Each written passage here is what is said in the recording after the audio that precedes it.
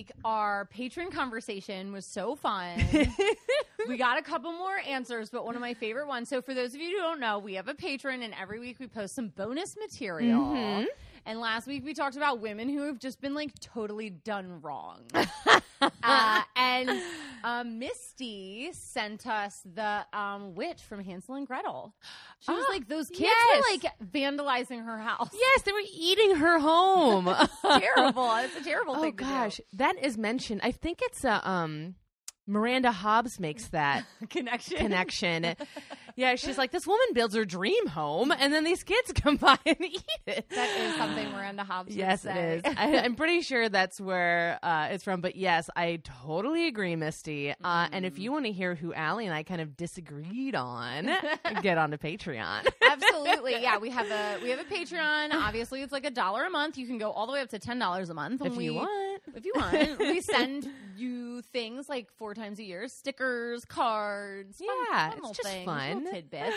But if you don't want to do that, you can just, go on and rate and review us. That would be great. Free. It is totally free, and it's the best way to support the show. We always say this at the end, but nobody makes it that far. I don't know if anybody makes it that far, especially on a 3-hour episode like we had last week. And I was so stuffed up. Editing it was like painful because I just sounded like this. You know what I mean? The whole time. Yeah. But we're not here to talk about last week. No, we're here to talk about this week and herstory. On the Rocks with Katie and Allie. This is a podcast where we talk about famous women in history. We talk about good women and bad women and fictional women and non-fictional women from all times and places because women have nuance. But keep in mind, we are drinking the entire time. And we are not historians. No, we know this and that. Yeah, especially this week for mine, I was like, wow, I know nothing about this field. Oh, interesting. Research was, no, and the frustrating thing is, no, I actually know a lot, but I don't actually know anything. So this week, I felt like it was so easy for me. Oh, mine was so hard, my research. Oh. I know. I actually, what's funny is I meant to do this person last week, and I gave up because they're literally researching Catherine the Great was easier than this person. I've definitely switched before because of that. So that's so interesting. Yeah, I was like, I can't focus on this. Well, I mean, you guys are busy right now trying to research like what recipe to cook this weekend because it's a 3-day weekend if you're in the U.S. Most people have President's Day off. You're trying to get it's really nice weather. Yeah, you might grill out for the first President's Day ever. I know. There's break out the grill. It's so nice. So you don't have time. No, you don't have time to look up these women. So you're scraping all the rust off of your grill. So we are going to describe them for you. We are going to get a little physical. Allie, what does your person look like? So there are no images of this woman because cameras didn't exist. Mine too. Oh, fun. But there's we've conjured an image of what she's supposed to look like, mostly from one verse in the Bible, 2 Kings 9:3, where it says, when she heard it, she put on eye makeup, arranged her hair, and looked out of a window. And from this, we have created the most seductive, cruel, evil queen. Are you doing Jezebel? I'm doing Jezebel! Allie, you're going to die when you hear what I'm doing. Are you doing somebody for the Bible? Yes, I am. Oh my gosh. Okay, wait. Let's get biblical. Allie, this is unbelievable, Kismet. I don't understand. So wait, you're doing something from the Bible? Yes. Kind of. Okay. Kind of. Old Testament? We'll see. Oh, God. So my woman is often described as the most beautiful woman to ever exist. Her long, dark hair is said to have been magical, entrapping any man whom she meets. In the beginning of her story, she would have been simply naked, but over time, she has developed many less attractive looks. She is said to have horns protruding from her head, wings sprouting from her back, and either the bottom of snakes or flames from the waist down. At first, I was going to say Eve, but you're doing Lilith. Yes! Oh, God. That two like villain women of the Bible. Can we get somebody? What? Can we get somebody here to do I think Delilah? we Can need, we get a Delilah? confetti. That's so bizarre because again, this is a Totally unplanned. because we're doing a mystery date season, so we don't know who each other's doing. That is so funny. Oh my god. Well, yeah, Well, we're gonna really have a fun time. I also love how you were like, I'm so comfortable with this thing. And I was like, I am not. This was so hard. But Lilith is different because she's not in the Christian No, Bible. she's really not. Very and different. that is why it was really hard because I was so used to we went to Bible school. So I was used to learning what was in the KJV, the King James Version of the Bible. And yeah, this is more of a Jewish folk story. Right. So this was really out of my realm, and there's a lot of things. We'll talk about it. But What are we drinking? Okay, so this is Now I get the whole fruit thing. Now you get the whole fruit thing. So this is called The Other Fruit. It is 2 ounces of bourbon, 1 ounce of elderflower liqueur, grapefruit juice, honey, and you top the whole thing off with sparkling pear juice, and you garnish it with a big slice of a pear, like a cross section. Yes, Yeah. I wanted this to be we always associate apples with Eve, so I was like, what's the other apple? A pear. pear. Cheers. Cheers. That's so nice. I don't even taste the bourbon. I know, it's delightful. It's really very, very refreshing. So, what do you know about Lilith? So, I think, okay, so I know Lilith is definitely had been in some versions of the Torah, but then is more explained in the Talmud, separately. And I think my understanding is that she's, quote, Adam's first wife, but she wasn't paying attention to the rules of the Garden of Eden and therefore got the boot. But then I think that's the same thing that happened to Adam and Eve. So I'm not even sure if that's the correct story, but I think that's what I know about Lilith. She's fallen angel material. Yeah. Mm-hmm. Okay. So tell me. Okay.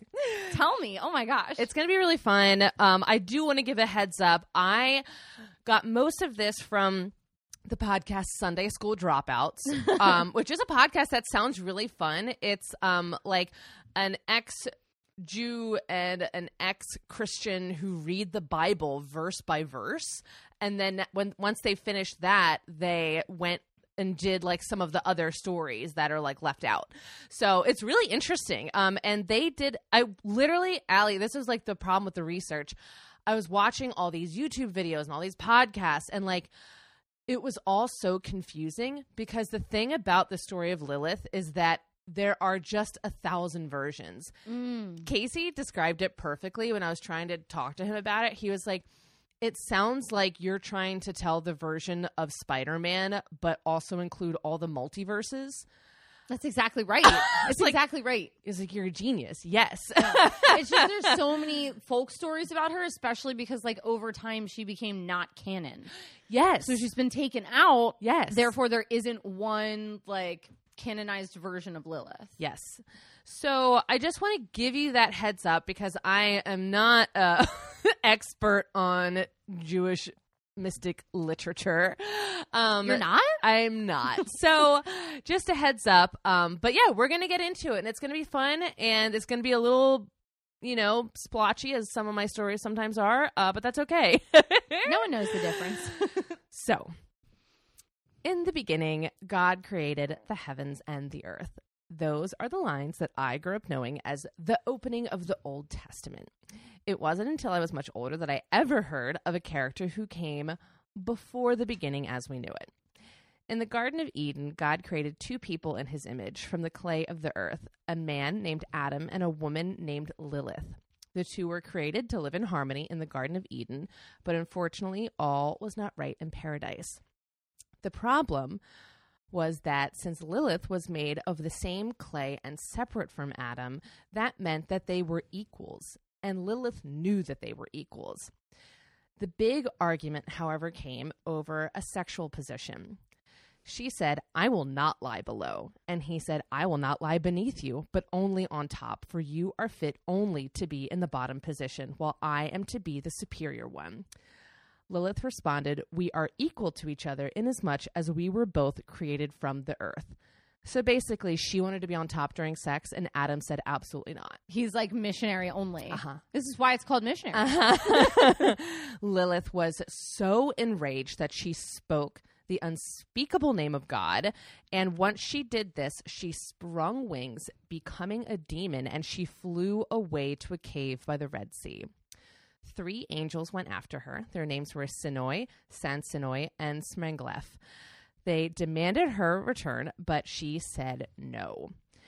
And she not only refused the angels' request, but then she started producing hundreds of demon offspring a day. The angels threatened her by saying that they would kill any demon offspring she produced and drown her as well. She then decided to take her revenge on the whole world.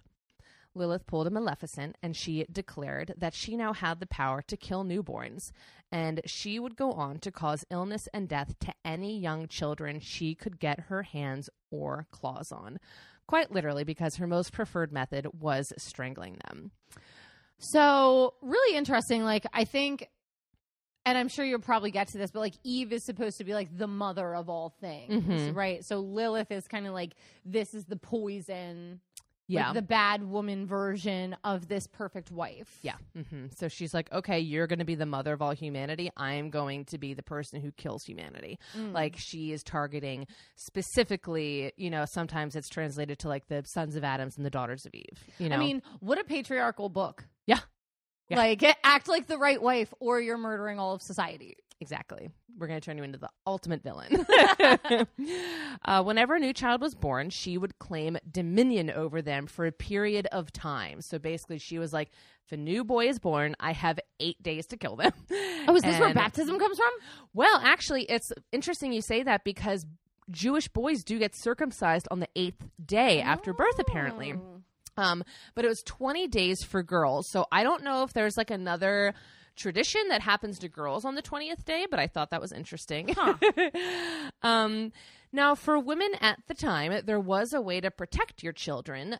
You could inscribe the name of the 3 angels that rebuked her on an amulet. Similar to how the mezuzah is placed on the door of a Jewish home, this amulet would be placed above the newborn baby's crib or above the mother's bed, or sometimes the names would just be carved into the crib to ward off Lilith. So this most detailed version of the Adam and Lilith story comes from the Alphabet of Ben Sirah.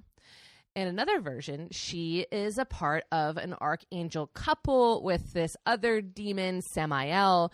And in this version, they're both created as the dark mirror images of Adam and Eve. So there's not just evil Eve, but there's evil Adam. And then some other versions say that Samael created Lilith himself to be the queen of the demons. She's often referred to as being queen of the demons. And then there is even another text that says that Lilith comes back as the snake who tempts Eve into eating the forbidden fruit from the tree of knowledge. Bitter. Don't take my man. In the Zohar, or maybe she was trying to rescue her. She's like, girl, this place is evil for you. You better get the fuck out. You know, Honestly, maybe it was her trying to be like, you're not actually happy, which is also like, it's a Medusa, playing the Medusa card. I think so.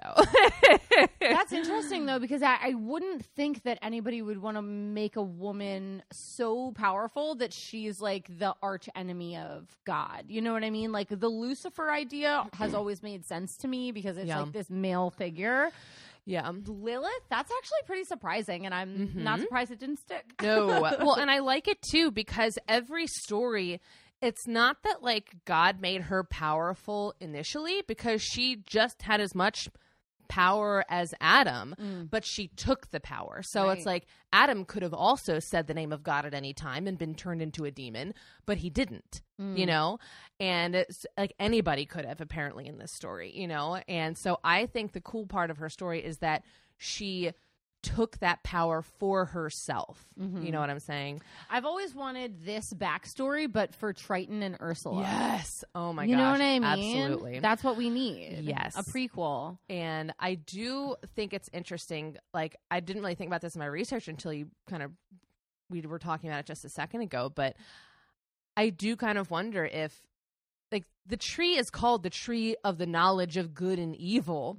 So I almost do wonder if she's like, you need to gain knowledge. And unfortunately, for all of history, like, women gaining knowledge has always been the root of a lot of downfall, because men don't like women coming in with a ton of knowledge, you know, because then they aren't submissive, you know? Right. So I don't know. That's a really interesting thing. I like the idea that she's trying to save Eve. So in the Zohar, or the main text of Kabbalah, which is a form of mystical Judaism, Lilith is a succubus.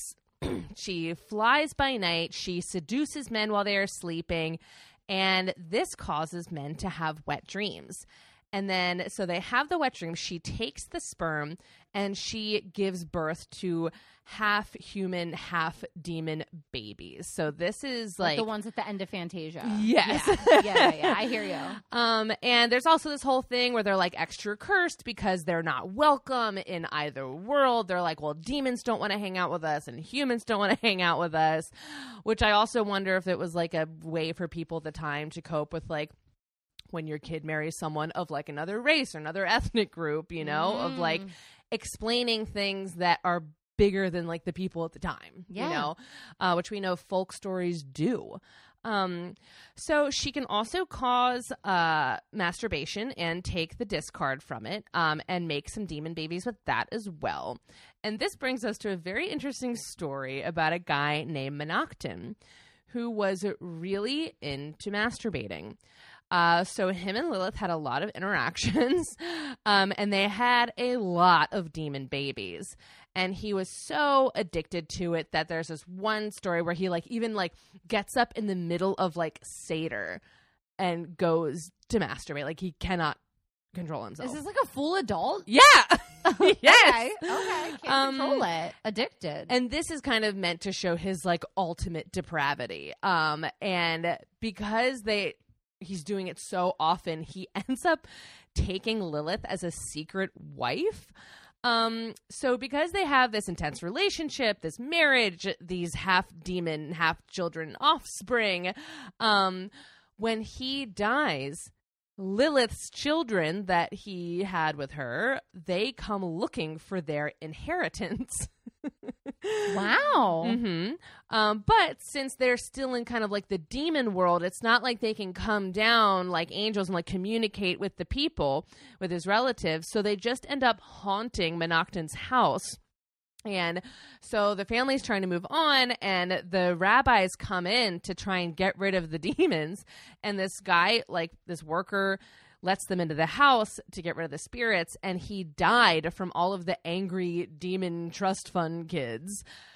So I guess like the moral of the story is like, if you masturbate, someone will die, which is not a positive lesson. No, not a positive lesson. No. At all. But I mean, is it not the lesson that is like sex is bad, anything sexual is bad? You know what I mean? It's like a very traditional idea. Oh yeah. I mean, I think it's the root cause of the whole Lilith story is that like she's always associated with like specifically like sex and fertility and, you know, self-pleasure and, you know, wet dreams and all of this stuff. Like, she's almost kind of more associated with like, if Eve is associated with birth and new life, she is associated with like the opposite of that. Right. Which is interesting. And this actually led to a tradition for many Jewish families where the sons of the deceased man take an indirect route to the cemetery so that the demon offspring of your father's masturbation don't know the way. And then when you get there, the sons recite Psalm 91 and dance around their father's body 11 times. So the ironic part about this to me is that you're doing a whole ritual acknowledging the fact that like most people do this thing that you have declared is like a sin and not good. But yet you've worked this into like assuming every funeral, you and know. this sounds like, I mean, it's what I would say, like, if I was to look at, like, it sounds like a pagan ritual. Yeah. Mm-hmm. Like, because you're doing it to ward off this other godlike creature. Mm-hmm. It's very interesting. So I don't know. And again, I got all this from the Sunday school podcast. So Right. I just thought it was really interesting that it turned into like real life rituals trying to ward Lilith away. Well, I mean, even the whole, I mean, if we're talking about the creation story, we set up our whole fucking calendar on a 7-day system. Like, there are real life, like, I don't want to say consequences, but real Results. results from, like, what has happened in this, like, massive book that, like, the 3 monotheistic Abrahamic religions, like, all follow it. Yeah. Mm-hmm. It's crazy. In another story, she disguises herself as a parishioner seeking help from a rabbi. She asks him to come to her house to give her advice on a situation, but then, of course, takes off all of her clothes and tries to seduce him. The rabbi wrestles with his temptation, but ultimately beats Lilith, and when he rejects her, the entire house and her disappear, leaving only glowworms. It's the first time we hear of her turning into worms, but that's interesting. I like that. In another tradition, Lilith again flies by night, trying to sniff out mother's milk so that she knows where new babies are and where she might be able to get her hands on one. In this universe, Lilith can shapeshift, and she decides that she's going to be real sneaky with this new mom, and she is going to disguise herself as a strand of long black hair, and she just floats right down into the mother's milk that she's about to feed her baby in an attempt to poison it. I was kind of confused by this because I was like, do they have like breast pumps? Like, is that possible to do that without a breast pump? Well, like, you can get it pump out? your own boob. You can? Mm-hmm. Oh, okay. I did not know that. Yeah, I mean, it's not as effective because you're really Okay. just like squeezing as Okay. if you're like trying to get simple syrup out of a jar. Okay. You know what I'm saying? Yes, I do. So she gets in the milk, but right before the baby is about to drink the milk, the midwife sees the hair, knows it's Lilith somehow, and takes the hair out and traps it in a jar. Ew. The midwife then approaches Lilith and says, I'll let you go if you promise to leave this family alone forever. And you know what? I also want you to protect this family from other demons for at least 3 years. Oh my gosh, that's like a deal on the Monopoly I board. know. So Lilith agrees, and the family's babies are saved. Woo! Do you know what that reminds me of? What? You know that terrible scene in Harry Potter 7 or 6, 8, 7 or 8, one of the last 2 movies where Bellatrix is like torturing Hermione and like carves mudblood into her arm. It reminds me of the scene where her hair like floats down and like it's just like Bellatrix's hair that you see before it lands on Hermione. Mm-hmm. No, it's this is exactly like that. Except for demon babies. I mean, there's a lot of demon babies I feel like coming Lots. from Bellatrix if we're all, I bet. Yeah, absolutely. if we're all believing cursed child and she's like pregnant in that movie with Voldemort's baby. Now it's funny because when I like read this lesson, all I could think of is like, I feel like this was like some real keen marketing on like midwives' part to be like, this is why you need to hire yourself a good midwife. Like, I will catch Lilith for you. Wow. Are you tired? Are you tired need from a all good your momming? midwife. But before she makes any appearances in any biblical text, she was already a figure in the world. In ancient Mesopotamia, where the Tigris and the Euphrates meet around the Fertile Crescent around 2000 BCE, the character of Lilith appeared in many ancient texts as a demon named Lilitu. The very first mention of her that we know of is from an ancient story called Gilgamesh and the Halupu Tree. According to this story, a Halupu tree is found in the Euphrates and it's brought to the goddess Inanna. A snake, Lilith, and a zoobird are resting in the tree, and Lilith has made herself a home there. But Inanna says, like, no, this is my tree now. Like, Gilgamesh, you need to get rid of these intruders. He destroys the snake, causes Lilith and the zoobird to flee to Ariaries, or some place in the desert yet again.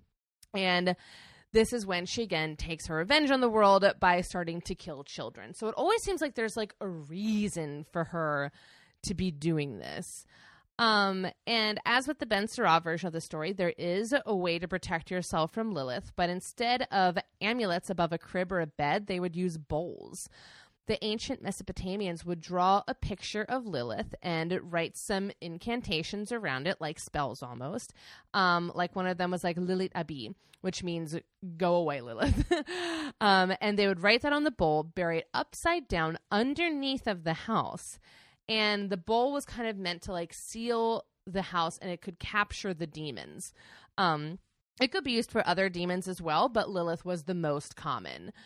Now, there were some other, again, like very ancient ones, but we're talking about like little mentions on like papyrus and like stones that are like 1 million years old. Yeah. And I was honestly having kind of a hard time like getting my head around all these ancient ones, so I thought that was the one that most gathered it the most succinctly. I mean, but right, we're talking like 4,000 or 5,000 years BC at some points. Like, it's really hard to collect this information when it's like we barely have it. Yeah, exactly. It's not like it's readily available on Wikipedia. Yeah. And like even the Wikipedia page, like I didn't really cite it because I didn't use it. It was so confusing because again, it's like all these little fragments like of things that have been found, because what I want to get across is that the story of Lilith is ancient and it came well before the Bible in many different forms. Right. Which is really interesting. And this kind of leads us to her name. Some scholars believe that Lilith was not just one demon, but Lilith was a class of demons, and you could use her name as kind of like a title or a category. So in Sumerian, the feminine version is Lilith, the masculine version is Lili, and the plural is Lilin. So other classes of demons would be devils and fiends, disembodied human souls, and half human, half demons. Either way, the Lilith category is typically a demon with wings and the face of a woman who flies by night and always seems to be tied to fertility. And this makes a lot of sense to me that like Lilith was more of a class. So over time, you kind of took all these stories of this class of demon and just made it, like boiled it down to one person over time.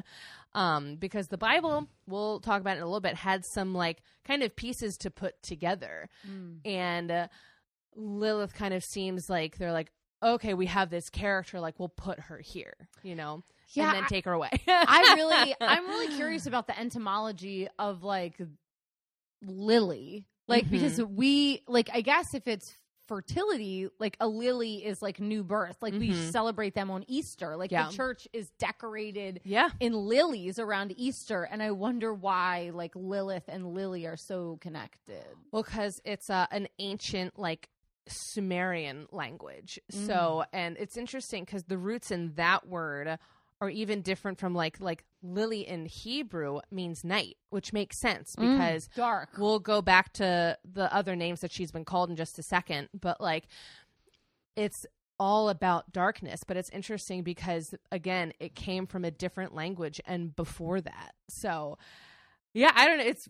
It is really interesting. Well, I mean, being a Middle Eastern scholar just means knowing so many languages. I know. It's absurd. Yeah, it really is. How much you have to know. I mean, I feel like your cousin did that. Like, he was like from that region, not this time period, but like that region was like what he studied or near there. And I think was like, so. That's crazy. Yeah.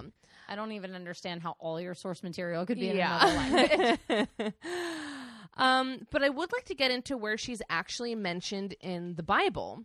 So when it comes to Lilith in the King James Bible that, you know, we talked about earlier, the one we're most familiar with, there is actually one reference, but it comes in the book of Isaiah when he is talking about a country being destroyed.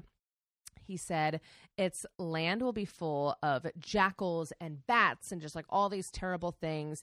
And then he says, there shall the Lilith repose. So which also kind of makes me feel like, even at that time, like Lilith was more of a category, again, that they boiled down to one person. And the translation doesn't always come to Lilith. Sometimes it comes to many of her other names, such as Screech Owl, Night Creature, Night Owl, Night Spectre, Night Monster, Night Hag, or Vampire. Again, which all makes sense because it means dark. Lily means night. Yes. Most people agree that this is like the only reference to Lilith in the Bible. And even then, it's like a little iffy because people will translate Lilith as different words. Right. But there's a whole other group of people that argue that there is a nod to Lilith in the current translation of the Bible. In the beginning of Genesis, it says, "So God created man in his own image. In the image of God created male and female." But later on it says, "And the rib which the Lord God had taken from man made he a woman and brought her unto the man." So there's a lot to nitpick in the Bible, obviously, but this is a very interesting portion because in the first text, it says that man and women were created at first together. It says, then he created male and female. But then it says that, it has like this whole story that they made up to talk about the creation of Eve. So something must have happened to make the creation of Eve story necessary. And some people believe that this was the deletion of Lilith. The story was in between those verses somewhere and it was taken out. There are also some translations that have Adam respond to the creation of Eve saying, "This time you have created me a helpmate," indicating that there was a first time that he created someone who was not super helpful to him. Right. So he, wouldn't get on bottom. Right, yeah. So I just thought that was a really interesting, where is she actually in the Bible, and right. She, again, is kind of in the spaces in between. She's still kind of there. So now let's get to the pop culture embrace of Lilith. First and foremost, we have to mention Cheers and Frasier. She is, of course, represented as the love interest, ex-wife of Frasier Crane, Lilith Sternin. She was played by Bebe Neuwirth, and apparently she was only supposed to be in one episode, but the writers loved writing for this character so much that they made her a series regular. She is this cold, stiff woman that people often get a chill around. She is also... Lilith is a character in The Chilling Adventures of Sabrina. In that show, she's played by the wonderful Michelle Gomez, and she plays Satan's concubine, who is trying constantly to get Sabrina to come to the dark side. I think I've never seen the show, but apparently her alias on the show is Madam Satan, which I love. In True Blood, she's more of a vampire figure, and she's portrayed by Jessica Clarke. That was a thing in a lot of, she's kind of also known as, the first vampire because she's killing babies, she's sucking their blood, she's sucking all this semen and whatever. And then in the Chronicles of Narnia, she's kind of in the background. It's explained at some point in the series that the White Witch is descended from Lilith, which is why she is always trying to fulfill her family's mission of killing the sons of Adam and the daughters of Eve. Which I thought was crazy. Really I love that. Interesting. That is interesting. Because I always thought it was weird that they referred to the kids as that, the sons of Adam and the daughters of Eve. Well, it's very, because Aslan's very biblical. Aslan's super god. Yeah. Remember in the book where Santa comes and gives them presents? That's so no, because it's not in the movie. In Lion, the Witch, and the Wardrobe, the actual book. Oh my god! Fucking Santa Claus comes, Katie, and gives them gifts. Wow. And looks literally at Susan and Lucy and's you can have this gift because you can't fight because you're a girl. And it's Susan gets the horn, and Lucy gets the healing medicine. And it's because you can't fight in battle. Oh, okay. That's literally the line. We have to look up the actual line, but it is. I remember Caroline. We were reading it before bed, and her going, "What?" It was that blatant. Cancel Santa. God, get him out. Cancel Santa and C.S. Lewis, but only that version. But only that second. But one of Lilith's biggest namesakes is Lilith Fair. This was a traveling music festival with all female performers, started by Sarah McLachlan. After she was after she was sick of getting told no from concert venues, radio stations, festival organizers, they would say like, well, no, we can't play your song. We already have another woman artist in rotation. No, you can't put two women on the same concert bill. It's box office poison. So she was like, fine, I'll just do my own thing. She literally pulled a Lilith. Was like, if you don't want me here the way I want to do things, then like I'm fucking out. I'll like, go to a cave. Yeah, exactly. So the first Lilith Fair took place in 1997 with an incredible lineup, including Emmylou Harris, Sheryl Crow, Fiona Apple, among many others. And during its 3-year run, Lilith Fair made over 130 tour stops in North America, featuring roughly 300 female artists. It drew more than 1.5 million people and grossed over $52 million. And more than $10 million was donated to women's charities. The festival also had a mission of bringing up female artists who weren't getting radio time. It helped establish the careers of Missy Elliott, Erykah Badu, Dido, Nelly Furtado, Christina Aguilera, which, you know, I think that's like her musical career. Like, obviously, she was like a child star, but I don't think anyone was taking her seriously as like a recording artist. And Tegan and Sarah, one of my very favorite high school bands. I'm back on Nelly Furtado. Still I in know. My head. Remember that song? That was great. I loved that song. So good. That was more than she's a man. That was my favorite song. I mean, obviously Missy though, right? Yeah. God. The artist Jewel said that after she performed at Lilith Fair, she went from selling 2,000 records in a year to selling 1 million a month. This was just a huge place for women to be at the center rather than at the margins of the music industry. It's like, I'm not opening for Papa Roach today. Exactly. And it was just a huge place for women, you know, to get a start. And it was only 3 years with a revival in 2010, but its effect for artists and loads of other people was incredible.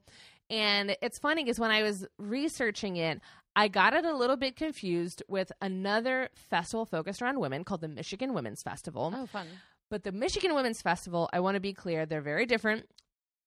This one does not have a good reputation. Oh, bad reputation. Exactly. Bad reputation. So basically, it was created as like a music festival that only women were allowed to go to. And then it got to the point where they were excluding trans women. And they're like, well, no, like, you know, we're only accepting women-born women. Oh, they're turfing it. Yes, they're turfing it. Gross. So Michigan Women's Festival, bad. Boo. Lilith Fair, good. I just want to make that clear because I had it in my head. I was like, was Lilith Fair full of TERFs? I was like, I don't think so.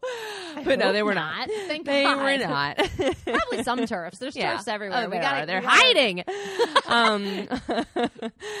There are plenty of feminist magazines and all sorts of other things named after Lilith. She's a character in comics books, novels, video games, TV shows, and just about everything under the sun. And then apparently there was a Britney Spears concept album that was supposed to be all about like Lilith and Eve. The lead demo song was called Sorry Adam, and you can find this on YouTube. This one is more from the perspective of Eve. It's all about her biting the apple, but it kind of seems to me like she's defending her decision. Like, sorry, I'm not boring anymore. She's like, sorry, I want a life outside of here, which I love that take on it. Unfortunately, the album did not end up being what she wanted. The record label was not super interested in this concept album idea, and they kept changing the songs until it just ended up being a regular album. The song Sorry Adam was, I think, the last one to be dropped, and this project eventually became her 7th studio album called Femme Fatale, which was released in 2011. And I think it's kind of fitting that after she survived 2007 and wanted to make an album about, you know, a woman, it was one who was cast out and rejected and told no. Right. And I just kind of feel like there's a lot of parallels between like the patriarchy kind of creating the concept of this like bad woman, you know, and I don't know. It just was really interesting to me that she wanted to create this album and like kind of wasn't allowed to. I mean, it's an interesting connection, you know, because she became famous at like 16. She was like a baby when Baby One More Time came out. And like, she did what they told her. She did everything they told her to do. And then as soon as like she starts to act different, it's like, you're crazy. Yeah. You need a guardian. You shouldn't be here. Yeah. And like, listen, I follow her on Instagram and she's a little nutty. She's a nutty nut. Yeah. Well, but she doesn't deserve a conservatorship. There's like a difference between being a little wacko. Yeah. Well, and I think that she's like not doing okay because she was abused by a horrible system for so long. Like, how could you be okay? How could she be okay? Right. Like, exactly. Yeah, her posts are bonkers, but I think it's because it's coming from like a person who has like PTSD. Like her posts about chocolate this past couple weeks have been like, what is happening? I can't wait till we like cover her one day because it's gonna be a mega episode. mega. We'll have to do it like we did QE2 where we just split it up. Love that. I'll do Britney album by album. shaving her head. You do Britney post shaving her head. Lilith has become a feminist icon over the years, and for good reason. She is obviously a character who literally said fuck off to her shitty husband. Yes. I love that she said, I would rather be a nasty woman demon than be submissive to you. Be on the bottom. Also, in my interpretation of that story, she's simply asking for better sex, right? Yeah. I feel like she's like, you're bad at sex, let's fix sex. Like, no, like this isn't how God created us. And, like storms out of the room. She's like, you're not even willing to talk about Exactly. it? Like, you don't even want to Fine, talk I'm about leaving. She has become a central figure in goddess worship. There are plenty of books and podcasts all about people who worship Lilith, which is really cool. And it gets into like left-hand magic and Mesopotamian magic, so you can learn all about that and how to build an altar to her if you wish, if that is the goddess you so choose. Wow, Katie, that directly breaks one of the 10 Commandments. I know. Like, directly. But you I might think ask. the first one. Yeah. But you might ask, how can she be this feminist figure if she attacks women and children? And I think the initial explanation, and a very valid one, is that this is a product of the patriarchal society that we live in. You know, like a woman stands up to her husband, so she's labeled a demon and a baby killer. But her rejection of Adam is not her first appearance. You know, it's not the first time we've known of an evil woman named Lilith. This demon has always existed, so why? And I think that this is actually a gift that the character of Lilith gives us. She is the ultimate scapegoat for bad shit happening to women.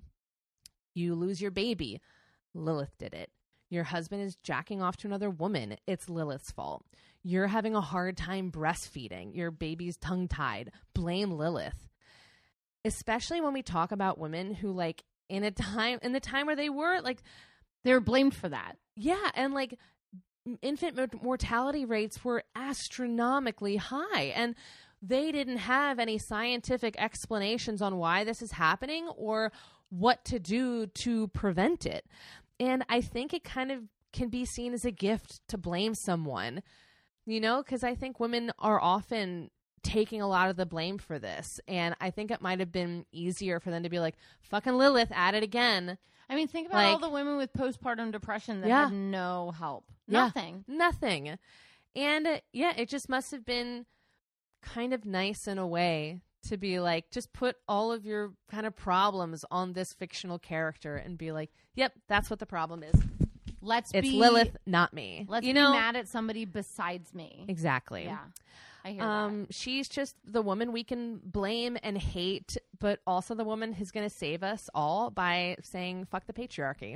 So that's the story of Lilith. That's so fun. And I'm really excited to compare her to this other woman in the Bible. This is absurd. This could not be better unless we had a third person that was doing Delilah. I know. That would be I like know. the big three. We'll have to cover Delilah sometime Some soon. point. Well, it's funny because on my notes I put Jezebel or Delilah. Or Delilah, the same. One and the So same. producer had both. In case I got to Jezebel and there like wasn't a big enough story, I was like, Yeah. if Katie puts Delilah on her notes. I wonder if he saw Lilith and was like, oh my God. Or if he just has no idea. Probably no idea. Yeah. No idea. Okay. All Are you right. ready for another drink? Yes, we'll be Okay. right back.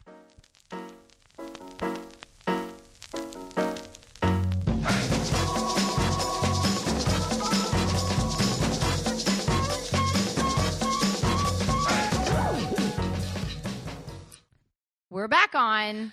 Back with part 2 of the Bible. But it's still part of part New 1. Testament. Not still Old Testament Bible. Okay. Oh my gosh, this is going to be a really fun time in comparing these two women because they're just seen as such villains. Yeah. It's also really ironic that I switched mine last week to Catherine the Great, and it ended up pairing perfectly with Princess Leia. Right. And then that pushed Lilith to this week, who is Perfect for Jezebel. so great. Oh my gosh. You know, two birds, one stone. Yep. Serendipity. So do you want to know what you're going to drink? Yes, it looks delightfully Jezebel. So red. This is called a Queen's Blood. And it is 2 muddled strawberries, half of an ounce of pomegranate juice, a half of an ounce of vodka, and you shake that all together, and then you top it with champagne and put a bay leaf on top. Ooh, cheers. Cheers.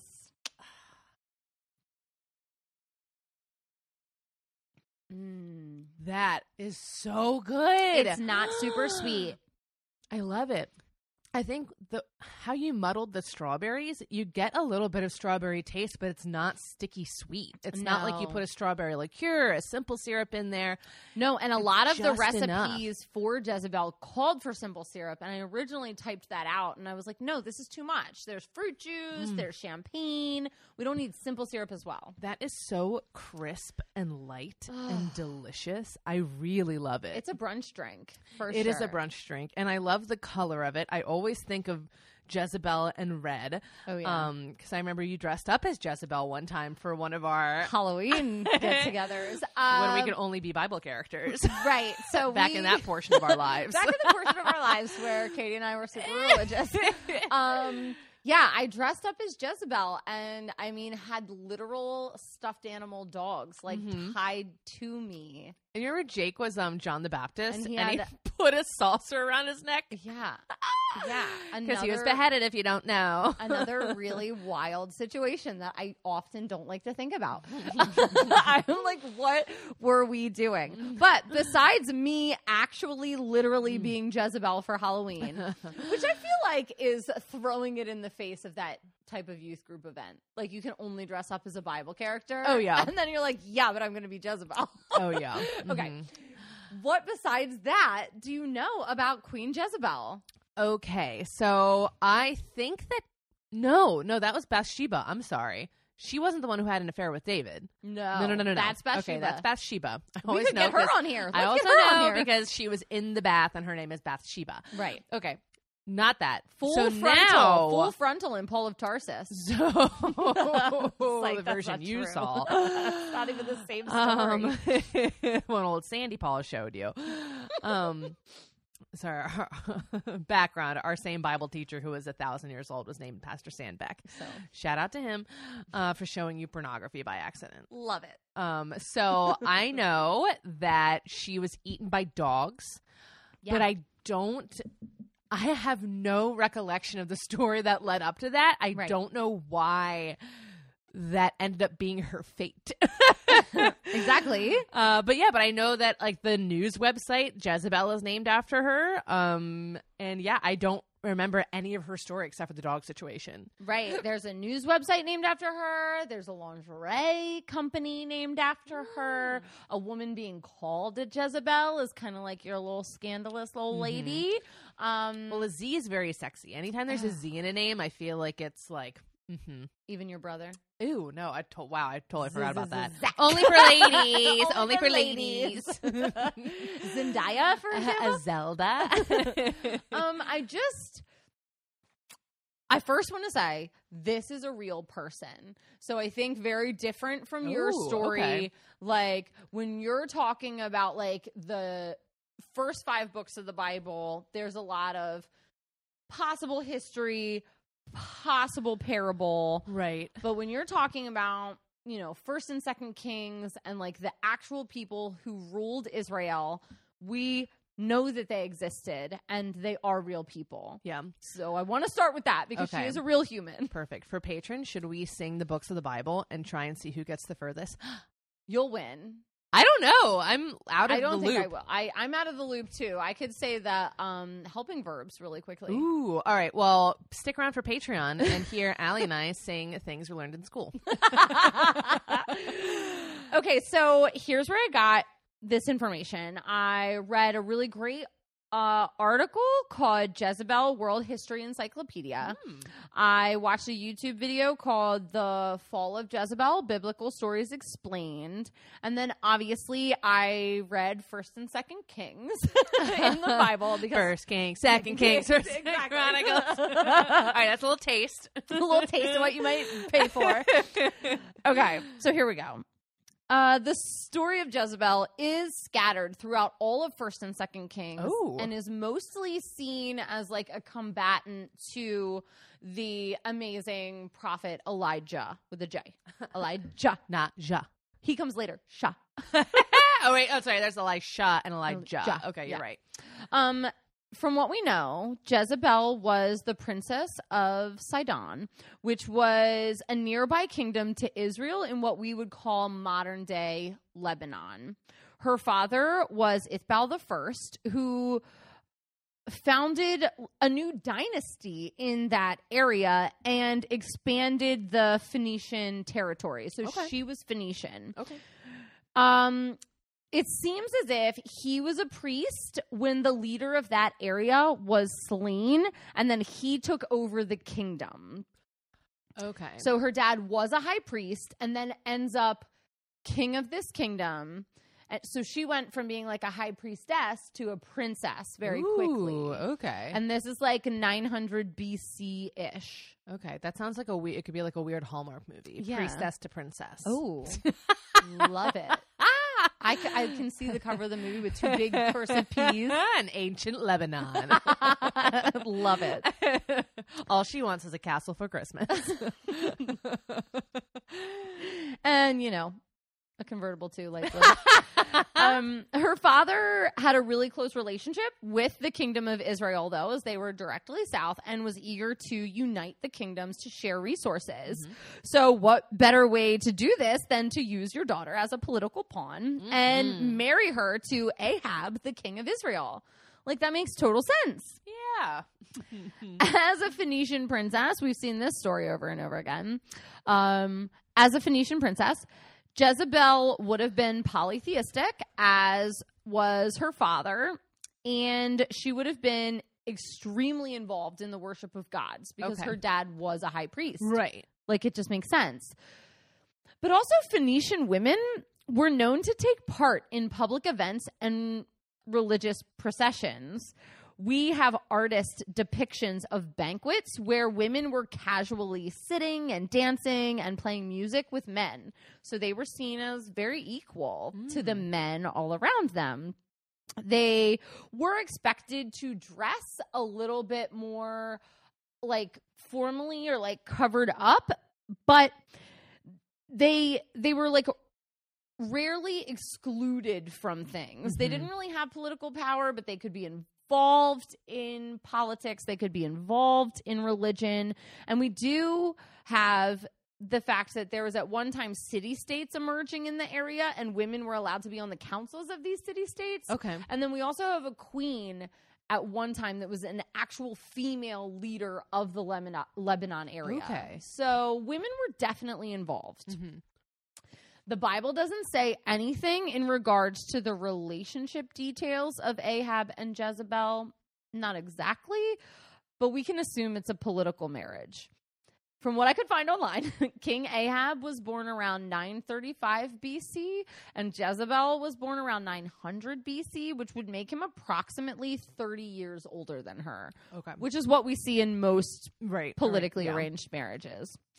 Also, we know that their joint rule started around 875 BC, which leaves Jezebel at about 25 years old when she left Sidon to move to a foreign country to marry a man she didn't know. Okay.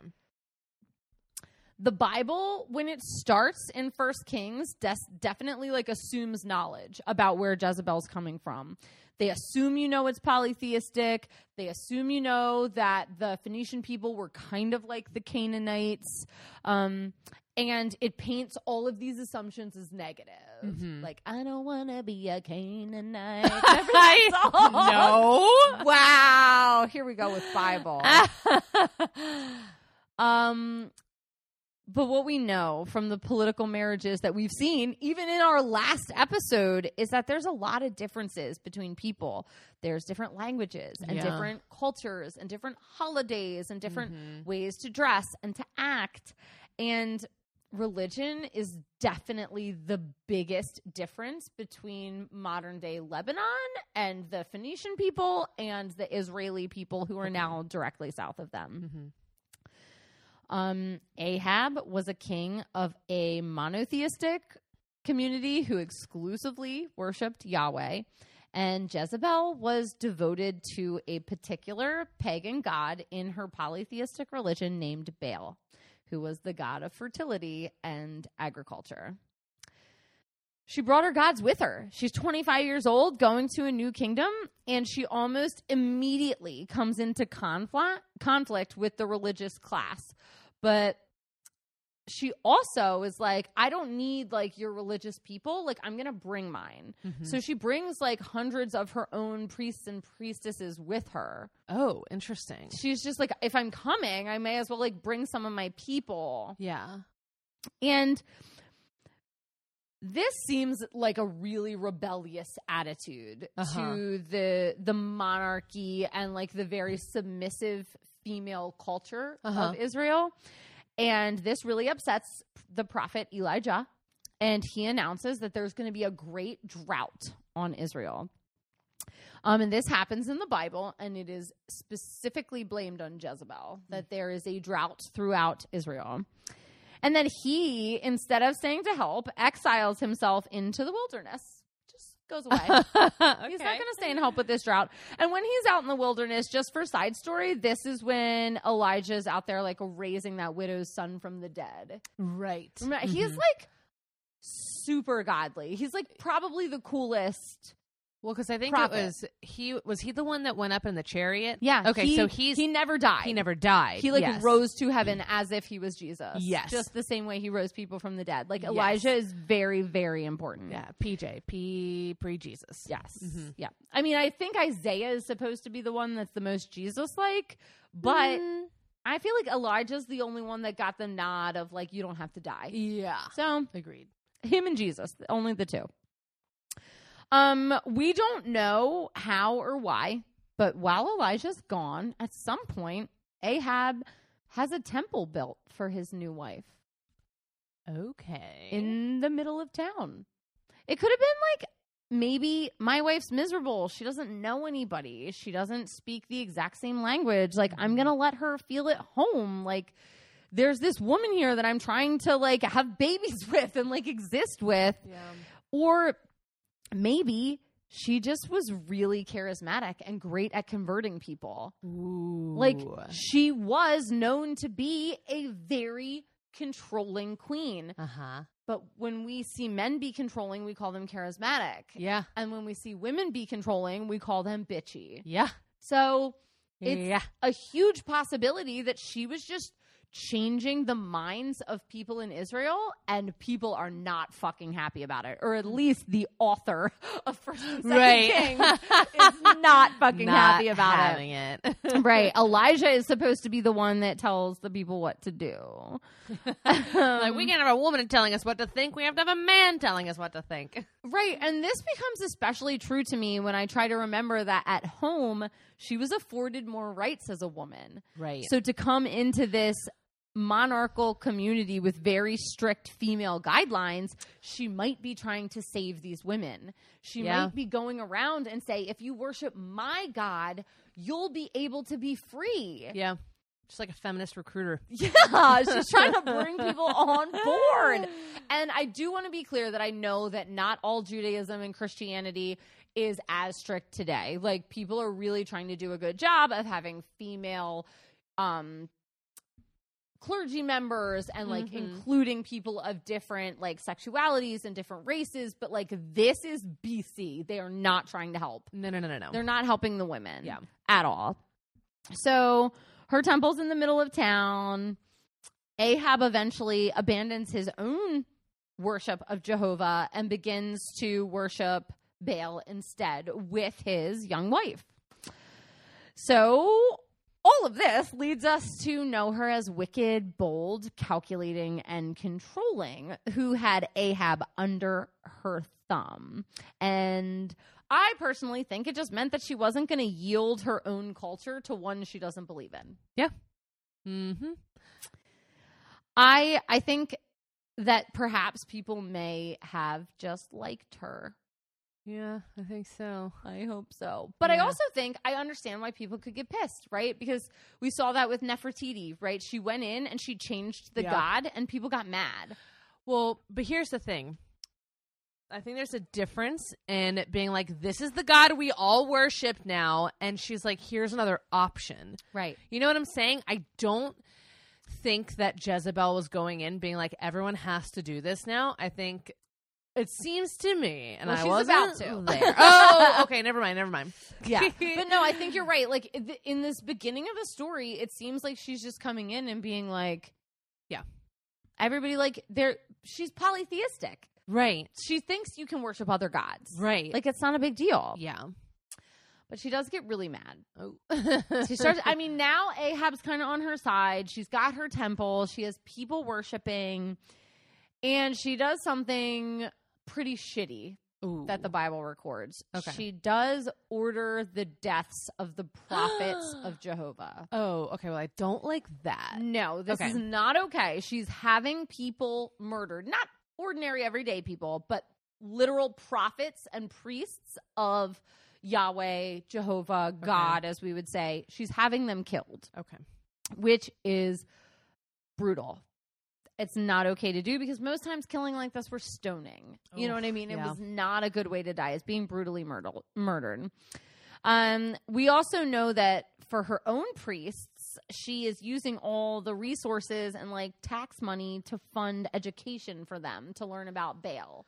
Okay. So she does believe in education, but for what she thinks is right. Okay. Which is very not cool, but also of the time. Yeah. That's what everybody was doing. Yeah. Doesn't make it okay. Just makes it what it is. So the people in Israel are understandably torn. They're like, we don't necessarily like this queen who's being really super mean. Some of them really like her. Mm-hmm. But then they're like, we also like kind of liked the freedom we had when we were worshiping Baal. But, like, also Jehovah was not, like, killing us. So they're, like, everybody's super confused because this is all happening in just, like, a couple years. Right. Yeah, this is a big deal. Like, this is a lot like of things are getting upturned. Everything's going crazy. Okay, so then there's Elijah, and he comes back, like, from his little exile from raising people from the dead. He's so concerned about this whole thing. So he challenged the prophets of Baal atop Mount Carmel to a competition for the ages. Let's have a competition. Yes, I do remember this. Okay. Yeah. Mm-hmm. Uh-huh. Mm-hmm. So with Elijah. Wait, not that one yet. Ooh. This one's with the bulls. Oh, that's right. Okay. So Elijah sets up 2 bulls. they're going to have a sacrifice. And you have to call upon your God to light the bulls on fire. That's insane. There is literally no way. I'm sick of all this murder. Let's murder these bulls. Let's murder these bulls, and then somebody's going to light them on fire. So the bulls are up there. Everybody's surrounded. There's like Elijah. There's like 850 prophets of Baal that she had brought with her. The Baal prophets go first. And the prophets sent their prayers to Baal. They're wailing in praise. The Bible says that they're doing this like ridiculous hopping dance. Some of them are even resorting to self-harm to try to draw Baal out and light the fire. The Bible also says that Elijah is mocking them while they're doing this. Throwing so much shade. Super rude, Elijah man. So then Elijah, after they're done, calls to Jehovah, and the bull bursts into flames immediately, which is like, is this what he was in the wilderness learning how to do? Probably. Absolutely. It's the prestige all over. So the bull bursts into flames. Elijah has clearly won because the other bull did not even light on fire. And here is the part that's in the Bible that people glaze over. Then Elijah ordered the 850 prophets of Baal to be murdered. Oh. So why is it that when Jezebel does it, she's a wicked queen, but when Elijah does it, he's holy enough to be brought up to heaven in a chariot? Oh, that's a good point. That's not okay. I'm really upset about that. Yeah. Because up to this point, he has done nothing wrong. But yeah, that's wrong. That's not okay. No. So now all these 850 prophets are hunted down and slaughtered. Ugh. And Jezebel, of course, is not cool with this. She's like, I don't like this at all. Me and King are just like having a time, and now you're killing the people I brought from my kingdom. Like the only people I know. Yeah. You're murdering them. So of course, Jezebel is like, I'm gonna put a hit out on Elijah. She like is specifically, we're gonna kill that prophet. We don't want him. We don't know if she's trying for revenge or she's just like pissed that all the people after they saw this bull light on fire start to convert back to believing in Yahweh and worshiping Yahweh. But as if that's not enough, the kingdom of Israel that had been struggling with a drought after this bull incident, Elijah goes and convinces Ahab to repent and then brings the rain back. So now the bull thing happens, Ahab repents, and the rain comes, which this is all incidental weather. This is like Cindy from the Weather Channel being like, unexpectedly, it's going to rain. Yeah. Really rough. So the little competition really marks the beginning of the end of Jezebel's rule. She, like I said, ordered his death, but she openly says, if you're Elijah, then I'm Jezebel. Like, if you think you're a prophet and you're the Almighty, then you don't know who the fuck you're dealing with, because so am I. And then Elijah runs away. He runs away again. Okay. He doesn't hang out in Israel. He's supposed to be the prophet of God, and he just keeps leaving. Huh. Lightning hasn't come through the window yet, so I think I'm fine. Okay. So he rolls and hangs out somewhere, which has a couple implications in my head. It's A, God's protection doesn't go that far. B, maybe he doubts God's plan. C, he's afraid of Jezebel, which rightfully so. She put a hit out on him. Or he knows he can't win against her because she's so powerful. And I don't know. Maybe it's all of those. Yeah. So while all this is going on, King Ahab is not taking life so seriously. He actually got super excited about this new vineyard industry he wants to start. And he sees this guy who has a great vineyard. And he's like, how much money can I offer you for that vineyard? And the guy's like, actually, it's a family heirloom. And way back when in the timeline, God gave my family this vineyard. So you absolutely can't have it. And I do understand that this guy would think the vineyard was from God because it was successful throughout the drought. Oh, yeah. You know what I mean? Oh my God, God loves me and is making my grapes grow. And King Ahab is but I can give you all the money and a bigger vineyard, like somewhere else. And he's like, no, absolutely not. Mm-hmm. So Ahab gets super whiny and upset about all of this, and he starts refusing food and goes into his room and just lays in his bed, unable to do anything but cry about the vineyard. This is all in the Bible, Katie. This is all in the Bible. Oh, just so we're all He aware. it's so funny because it would have been whiny. interesting to compare Catherine the Great and Jezebel Because of Paul. because of Paul. Or no, Peter. Paul's the son. Paul's the son. But like, I Also kind biblical of names. feel like. Yeah, like Peter was kind of whiny and like, you know, there's the wife like being kind of like the stronger figure, Right. like picking up the pieces. Like, wow, you cannot make any decisions. Like, I don't know much about Ahab, but that's a ridiculous he's thing. 30 years older than her and whining about a vineyard. That's ridiculous. It's really crazy. But then people go and tell Jezebel that he's refusing food and like crying in his bedroom. And she comes in and she's like, hi, you're the king. Mm-hmm. Like, you can have that vineyard. Yeah. But she's like, you know what, baby, I'll go get it for you. So she enlists a whole bunch of, in the Bible, she enlists a whole bunch of shady characters to go accuse the vineyard owner of treason and some other shit. And those are pretty high crimes. And then enlists the entire town to take him down and stone him, which they do. Oh. And then she gets the vineyard. Now, all of this is reported in the Bible as if Jezebel is being really sneaky and using her husband's like ring to sign the document to get this guy dead. Right. But there are some really important archaeological findings that have happened recently. First thing we should know is that King Ahab demanded the vineyard and it was not given to him, which is treason. That's not a rumor. She wasn't spreading rumors. You were directly disobeying the king. Yeah. Which... It's a bullshit rule. It's a bullshit rule, but that was the rule. Right. Second, there was an archaeological discovery that Jezebel did have her own ring as a monarch. So she signed those death warrant documents on her own. She wasn't being shady, and now we know that she was considered equal to King Ahab in ruler status. That's so interesting. She had the ring.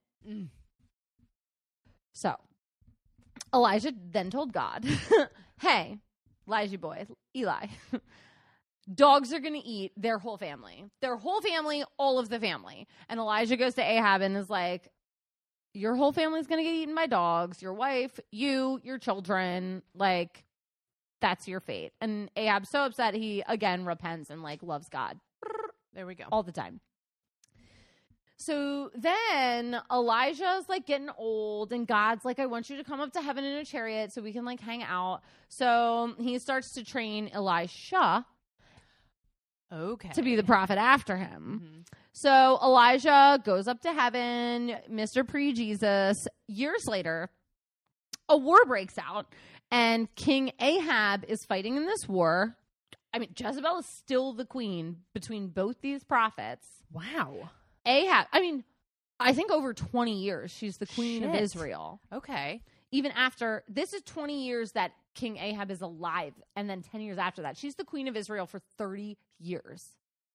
That's insane. It is. So, this is 20 years in. They've been married for 20 years. King Ahab's in battle. He gets hit by a stray arrow and is killed, bleeding out on the battlefield. Apparently, as is typical battlefields, there are wild dogs that come and lick up his blood. But then also there's like pigs on the battlefield. Mm-hmm. And because pigs lick up his blood, he's unclean. Yeah, in the Jewish faith. So now King Ahab is dead, died by arrow, unclean. This is about 852 BC. Jezebel goes on to be on the throne with her son for another 10 years or so. From what I could tell, Ahab and Jezebel had 3 children between 1870 and 1850. Not 870 and 850. So she had 2 boys and a girl, and they're adultish at this point. Okay. So I think Jezebel was about 50 years old. Wow. So she has been there from the time she was 25, and she's now about 50, and her son is on the throne, and she is kind of ruling with him. Mm-hmm. And this is just, I had to like Google what year did Ahab die? What year was Jezebel born? Because it's not in the story. I had to like, piece these dates together. And it's cool because they're real people. We actually do have those dates. We know that. Which is pretty cool. And I had to be like, did Jezebel and Ahab have children? Because when you read the articles about Jezebel, they're all focused on her sexuality and not on like the real actual thing. She was queen for 30 years. She was queen for 30 years. That's why she's all throughout 2 books of the Bible. It's not a one-off story. No. This is such a long That's reign. why I was shocked when you were like, it's across 1st and 2nd Kings. That didn't make sense to me. It's like bam, bam, bam, bam, over and over again with the two of the most famous prophets from the Old Testament. You know what I mean? The Jah and the Shah. Yeah, exactly. No Eli, Shah. But, okay. So anyway, Jezebel's about 50. So her son Joram is on the throne in the wake of Ahab's death. But Elisha had another thought. He thought Jehu should be the king and that they needed to eradicate Joram and the house of Ahab entirely from the Israeli line of kings. They have a battle where Jehu comes up against Joram to fight for the monotheistic religion. In doing so, there is an encounter, and this is the only place ever that we get a physical description of Jezebel. Couple of things. Yes, she was cruel in her murders. She was controlling in her rules. But so are a lot of male leaders, and they don't get the whore reputation. Yeah. This is one of the many examples of patriarchal backing in the Bible, and that other religious texts at the time are telling us that women shouldn't be leaders. I did, at one point when I was like teetering on the edge, like I still take my children to church. I'm very comfortable with my children being at church, but I did have a conversation with my church's pastor about it because I was like, I just can't believe. People believe that the books of the Bible were inspired by God and that the people who wrote them were inspired. Most people know that. But I was like, I just can't believe in and worship a God who would create these books with such anti-feminine undertones. And one thing he said to me that was super important was that whether or not you believe the words were guided by God, men are still fallible. These authors still, whether or not the stories were guided by God, you could believe either way, these people can still fuck up. Like, they can still put their own biases into the text, which they obviously did. Yeah. Which I love. Yeah, no, I think that's a beautiful way to put it because it's something that I always struggled with, you know? And, of course, my mom was always like, no, but, like, there are strong men in the Bible. And it's like, Ruth. Not enough. Yeah. There's one. Not Ruth and enough. Mary. Any other strong woman is depicted as a total villain. Right. A total Lilith or Jezebel. And it's great to hear a pastor, like somebody who has a degree in theology, be like, it's okay to feel like that because a lot of people feel like that. Yeah. Well, and I also do think it's important to note, like, there is a different, like, yes, inspired by God, but written by man. Yeah. Like, and I think that is an important distinction to make when you're struggling with something like that. It's like, literally the most pious person is still a fallible person. Right. Exactly. And I think that's important to, It is. And that's why, like, I don't want people to think I'm, like, shitting on the Bible. No. Because it is, I mean, whether or not you're a believer, it's the most famous and incredible book and influential book in all of human history. Yeah. By far. Which is amazing. So in the Bible, we see no mention at all of Jezebel's promiscuity. Except there are some versions where there is like a little saying. So, before the battle between her son and Jehu, who Elisha thinks should be the king, Joram asks Jehu, "Is all well?" And Jehu replies, "How can all be well as long as your mother Jezebel tries on her countless whoredoms and sorceries?" One line. Now, in some versions, it doesn't say it as directly, but it's heavily suggested that she's an adulterer or a harlot. Okay. It's funny because the way I would take that because he says whoredom and sorceries. It makes me feel like the whoredom is not with other men, but other deities. Other gods. That's what I would interpret that as. Because you're a knowledgeable human. But people can't handle the word whoredom. You know what I mean? No, it's like whore equals slut and Right. equals sex and everything in between. And like, Really, they're just saying it's against the first commandment. You shall take no other gods before me. Right. And she is. Yeah. Which I makes mean, her a whore. A god whore. thin line between idolatry and adultery in this situation. I mean, my like friends. maybe a couple letters. Yeah. So the last time we see Jezebel, and this is the actual verse that is in 2 Kings that we see her description. She is looking out the window at her dead son, and Jehu has his blood on his hands. So Jehu is standing there just murdering her child. And she doesn't try to flee. She doesn't look fearful. Instead, she's described as having painted her face and done her hair. Mm. She's looking the best she absolutely can in the light of her death. She stared death in the face and didn't blink. She knows she's done. Her husband's dead. Her son is dead. She's over. She's not the queen of Israel. Others say that she dressed up to seduce Jehu. But if this is true, in the Bible, why did she yell out the window at him about him being a murderer? I don't buy it. Others say she did it to mock him. No. But for me, it's her preparing for death with dignity. As an almost 60-year-old woman at this point, she's been queen for 30 years, and she says, I'm going to go out with grace. On my own terms. On my which own I think terms. is amazing. I'm done. Now we know that's not what happens. She looks great, but then Jehu looks up at the window and calls to her eunuchs to cast her down. They also know they're done. So they throw her from the window. This is all in the Bible. They throw her from the window, and when she hits the ground, her blood sprays against the walls and the horses. Mm. The horses then trample over her body. Mm. Jehu goes to a feast and is drinking and having a little fun. But then he's like, you know what? We got to bury her. Like, we should absolutely bury her. But he doesn't say we should bury her because she was a queen. Some sources get this wrong. The Bible says we should bury her because she was the daughter of a king. Not even the wife of a king. No. The daughter It of has a king. nothing to do with Ahab. It has nothing to do with Israel. It has nothing to do with her being in charge for 30 years. It's because her dad ruled in modern-day Lebanon. It also has nothing to do with her being a person. It's not like she's a human being. We should bury her. Let's give her dignity in death. Right. That has nothing to do with it. Mm-mm.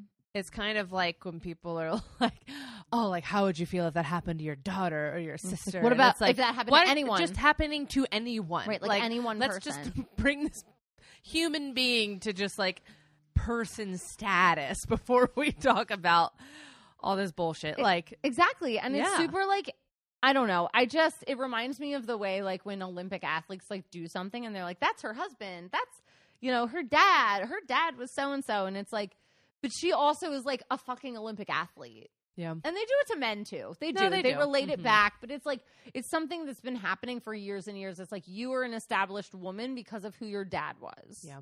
And that's why they choose to bury her. So by the time they get back, however, all that's left is her skull and her hands and feet because dogs had eaten her. Mm. Jezebel is definitely treated unfavorably in the Bible, often seen as one of the most evil women, other than perhaps Lilith or Delilah. She is seen as someone who is conniving, as a harlot, and who flaunts against God's commandments. But I think that we need to look at this more historically. This is the story of a kingdom fighting over the right of religion. And in the end, monotheism wins, and Jezebel is assassinated by her own guards. But her name isn't synonymous with that type of religious political battle. Right. It's synonymous with the concept of an evil seductress and sexual promiscuity, and it's become an insult to women. Mm-hmm. So while I was doing this research, I found something called the Jezebel spirit. And apparently, and everybody, I swear to God, Google this. You can watch videos on how to make sure your wife doesn't have a Jezebel spirit. No. 5 signs your wife is a Jezebel. Katie, I listened to so many things about having the Jezebel spirit. So then I'm telling producer about this, and I was like, babe, here are 5 signs. I sent him an article. Here are 5 signs that your wife, you can make sure you don't have a wife with the Jezebel spirit. And he goes, saw the signs, ignored them. Perfect. I was like, thanks, babe. I saw the sign and I turned the other way. I was like, holy shit. Oh, my This God. was, it's crazy. Recent scholars, however. You're not going to share the signs? Oh, no, I can't. I mean, it's insane. It's like, is your wife powerful? Does your wife think that she can control things? Does she insist that she's a human being with her own inalienable rights? I mean, they were all literally just like you being too outspoken. Like anybody being too outspoken is a Jezebel spirit. Does your wife demand the remote when you're watching TV? As soon as we finish this, we have to Google the Jezebel spirit. Oh my God. Maybe we'll do it for Patreon. It's such a big, it's a big hole in the internet I did not want to become a part of. And now I'm there. I've seen things like that, where it's like kind of like TikTokers who are like, you know, boys who are freshmen at a Christian college who are like, just looking for my, you know, Mary, like looking for my wife, you know, and it's like, it's just like very cringe. Yeah, it's like, I want to look for a woman who's a virgin. Oh my God. And no woman can be all 5 things. Yeah. A Mary, a Ruth, a virgin. I'm looking for, what is it, Psalms 34 girl. What is that one? It is. She wakes before day. That just describes a tired fucking woman. I know. That drives me bonkers. She's just controlling a fucking household and still she doesn't get respect. Anyway, not the point. We're going to Google Jezebel spirit later. Okay. Recent scholars have really tried to change this image. People who are biblical scholars but not necessarily religious have been like, we need to refute this idea that she was sexual because we don't have actually any proof of that. Right. She had 3 kids with this one guy, and we have no idea if she was walking around seducing people. Like, that has nothing to do with this at all. She's also seen as like a woman who was like trying to overtake God, but maybe she was just fed up that the women in her community had no say, and she came from a community who did have a say. So this I brought from an actual biblical scholar because I brought a quote because I wanted everybody to know I'm not insane.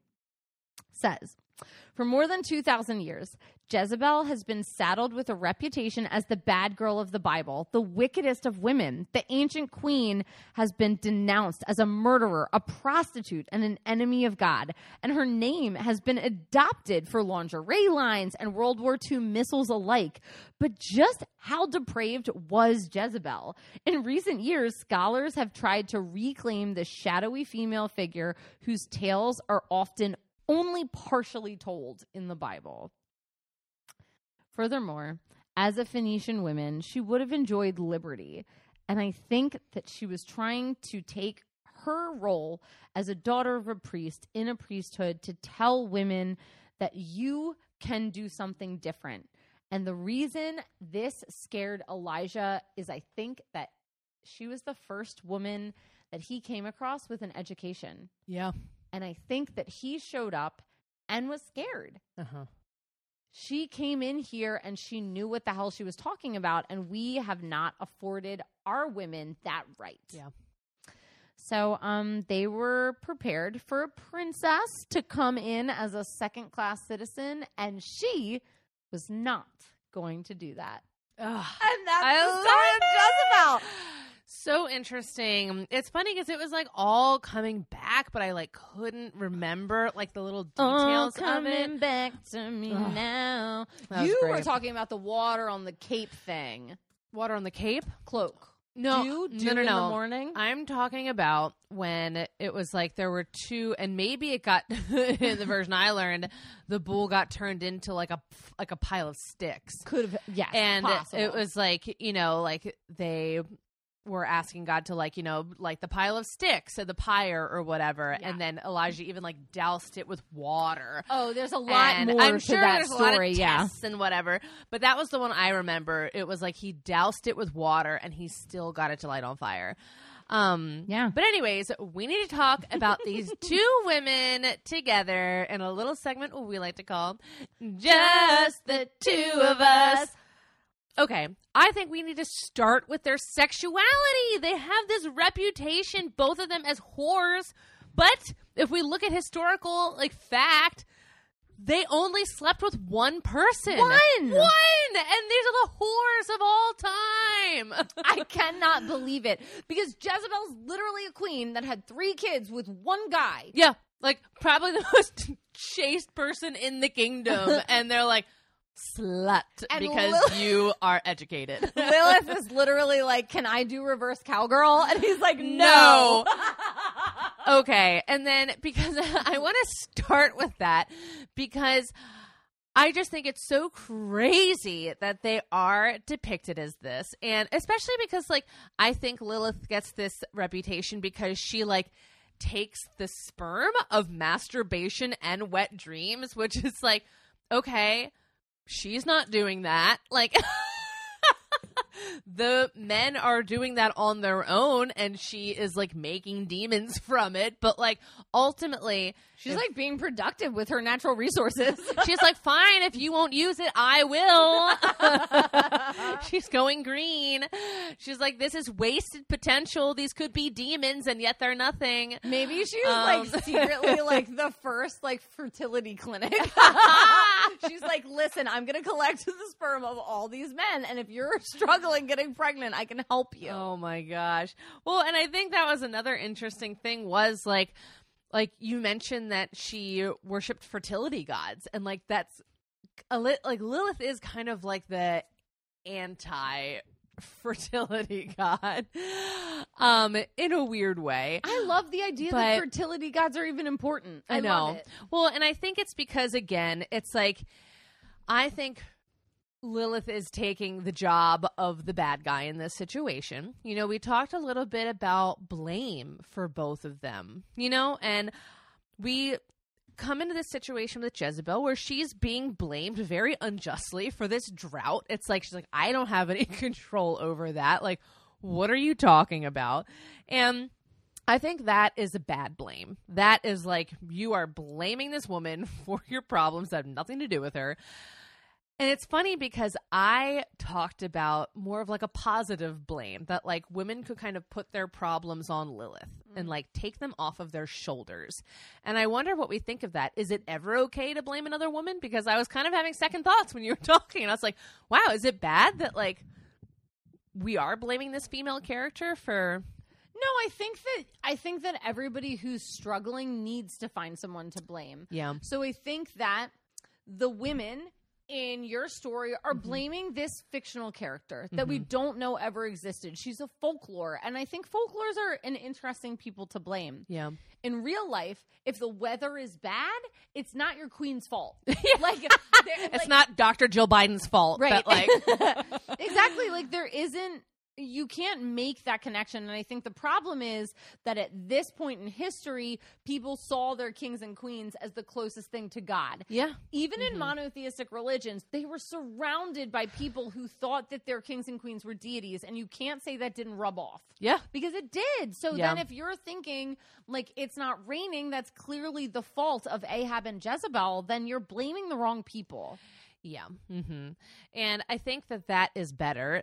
Or no, blaming like a more of like a, like, I think blaming Lilith is better than blaming Jezebel, because when you blame Lilith, you're not blaming a particular person. It's just like, this is my only way of explaining like this shitty thing that happens to me. And it doesn't matter because there isn't, you know, your next door neighbor Lilith who you're like, well, it's all her fault because I didn't see her praying and like I asked her to for me, you know, which I think is like a more positive way to express your disappointment with the shittiness of the real world. And that's what we're talking about. People dealing with like the fucked upness of the real world. I mean, it's kind of what the Bible is about. Yes. You know? It's like people finding comfort in things that are outside of their control. And it's the reason that I find religion so beautiful and fascinating. I do think, obviously, it creates wars. Obviously, it creates tension. But I think at the soul of most religions,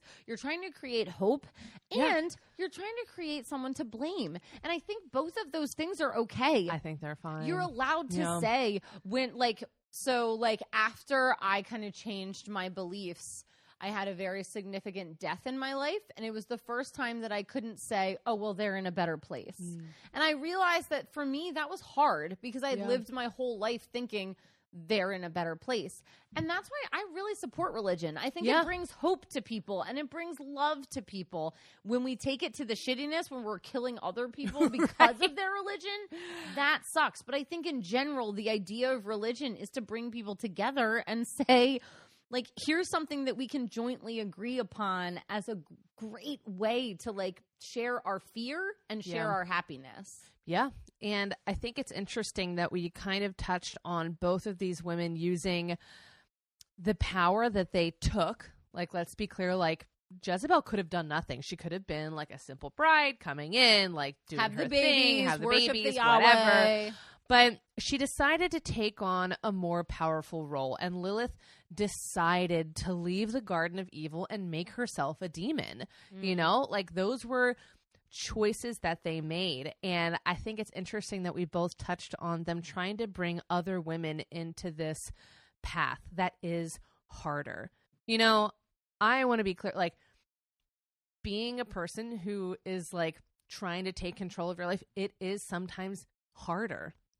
You know, like, I think it's easy to be like, wow, wouldn't it be great if I just, like, was, like, not that being a stay-at-home mom is, like, easy. It's so fucking hard. But, like, if I fit into traditional social norms. Right. If I fit into traditional social norms, then, like, I don't have to explain anything to anybody. I don't have to do any of this shit. Like, I could be living an easier life. And they're like, no, like, I feel like they're both reaching down to other people and being like, this struggle is worth it.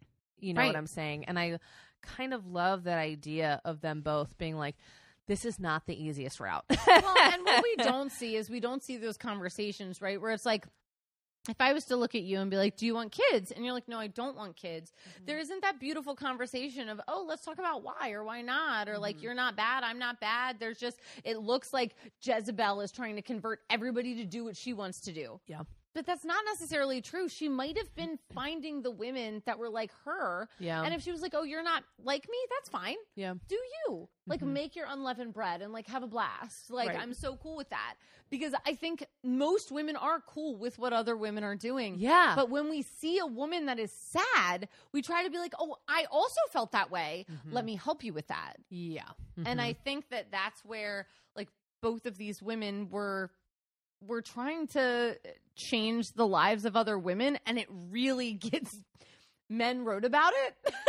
So it gets turned on its head. Yeah, because whoever gets to write history gets to control the narrative, which we say all the time. And, you know, if we're talking about, like, equality, it's like Jezebel had it. You know, she came from a place where she was more equal. She married into this relationship. She had an equal part at the table, it seems like. She had her own seal. That is fascinating to me. And I love that it's backed up by historical facts. And I love that it was left out of certain narratives because they could have put it in, but they chose not to. Of course. Because that would change the narrative.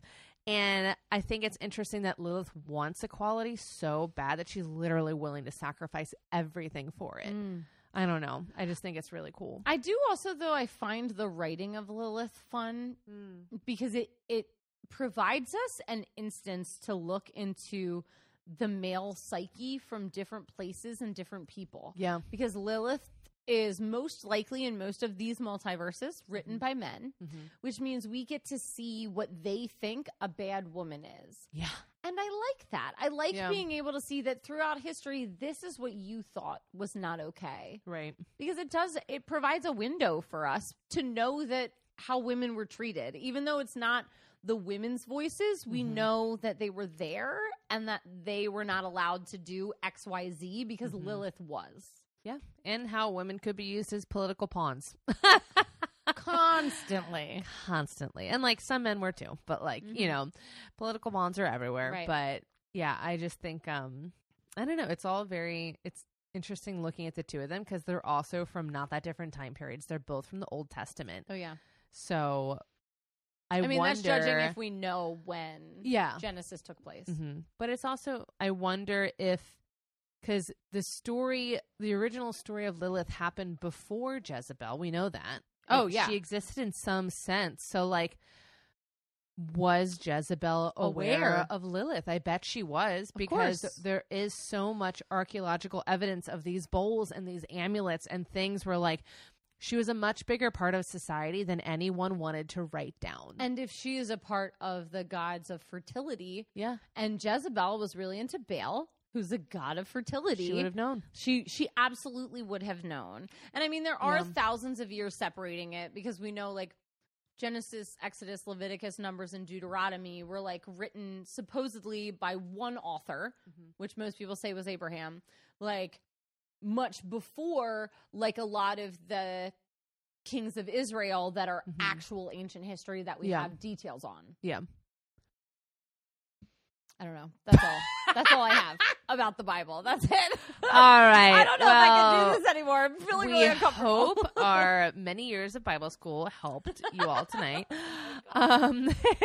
Are you ready to toast these women? Yeah. All right. Let's toast them. Allie, who would you like to toast this evening? I think tonight I just want to toast anybody who's feeling confused about their faith and belief system. Yeah. I think everybody's raised in a family that teaches you one thing, and it's very hard to branch out from that. Yeah. Because you're told that what you think is right, even if what you think is right is a very open belief system, often you're accusatory of other closed belief systems. And none of that's okay. So I think it's okay to be confused, because religion's really hard to talk about, and there's thousands of years of history, and not everybody's a scholar, and that's okay. Yeah. So just to anybody who's confused about what they believe, cheers. Cheers. I am going to toast women who leave shitty situations. I think that, again, it would have been so easy for Lilith to stay in the Garden of Eden. I mean, it was literally paradise. It was literally paradise.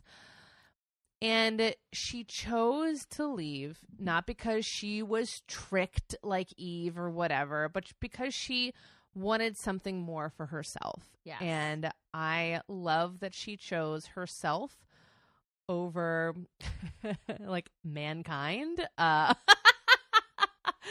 And yeah, she was like, I'm not going to stand for a husband who's bad in bed. Like, I'm going to take control of my life. And I love that she did that. So cheers to her. Cheers. All right. Now, what are you enjoying in pop culture this week? So I have gotten into this amazing niche on Twitter. And there's a lot of really cool people on Twitter who share just like only old pictures of old dresses. Ooh, I love that. And like, if you want to find some, there's like, okay, A Stitch of Her Own is a cute one, because it's just like a stitch, but like, and it's all these old Victorian dresses. And then if you search the hashtag frocking fabulous, you just find all these so cute. All these old frocks. And I've just found that the more that I like pictures of these old dresses, the more pop up, because my algorithm is now changing. And they're so beautiful. I hiccuped in the middle of that word. Woo! They're so beautiful. It sounds great. I love vintage clothing. I mean, but I also know what I actually really love is like Victorian dresses. Exactly. And like Gilded Era stuff that like we typically only see in like costume and stuff. Yes. But like I think that old clothing is fascinating, because people did that by like fucking hand, and it's insane. It actually has made my time on Twitter much more enjoyable. That's nice. because I just like it's not all like fucking political all the time. Yeah. So like I love that it's just That's pictures of good old to dresses, know. and now I just started sharing them. So That's whoever perfect. you are out there, I keep sharing your shit. Okay, Great. what are you into? I just finished a book. It's a book that was really popular like years ago, and they made a movie about it. But I'm late to the game. 50 Shades of Grey. No, The Girl on the Train by Paula Hawkins. Okay, I've never read it. It's so good. Okay. Definitely like Gone Girl vibes. Definitely like what the fuck is going on? Like, and I love that at the center of it is this woman who she's just having a really fucking rough time. And like part of the book is that like she is dealing with this difficult separation and she's drinking a lot and like, you know, she's like an unreliable narrator. I think it's narrator. No, it isn't. Narrator. She has an unbelievable narrative, whatever it is. I think it's narrator. No, that sounds stupid. Narrator? Anyways. Narrator. Okay. I thought the book was so good. The Girl on the Train. The Girl on the Train. The movie stars Emily Blunt. Of course. Of course. But it's so good and it's so twisty and turny, and I love books like that. So The Girl on the Train by Paula Hawkins. I just finished it and it's so good. Okay. Thank you for listening. I feel really chaotic tonight. Me too. I'm bringing in a weird energy, and I know that. It's a very religious, chaotic energy. Yes, I yes, think yes, we're yes, both yes. like having PTSD vibes. Yeah. We So, just, like, did Bible class, except our teachers would have burnt us at the stake for this. but thank you guys for listening. We hope you enjoyed this. If you want more, stick around for Patreon. So find us on patreon.com, find us on Twitter and Instagram, rate and review us. That would be the best. But most of all, we want you to never forget that well-behaved women Rarely. Okay, wait. Well-behaved women are Eves. I don't know, but she was also kind of Eves. bad. Well-behaved women. Oh, yeah, she was definitely bad. She's definitely bad. Well-behaved women are Ruths. Oh, Adam can't keep it around. But Ruths made history, so. I also think Ruth was kind of cool. Ruth was cool as fuck. So was Delilah. Oh. So were Mary and Magdalene. The I guess Bible well-behaved girls- women aren't in the Bible. You're right. And Technically. they rarely make history. And they rarely make history. Goodbye. Bye.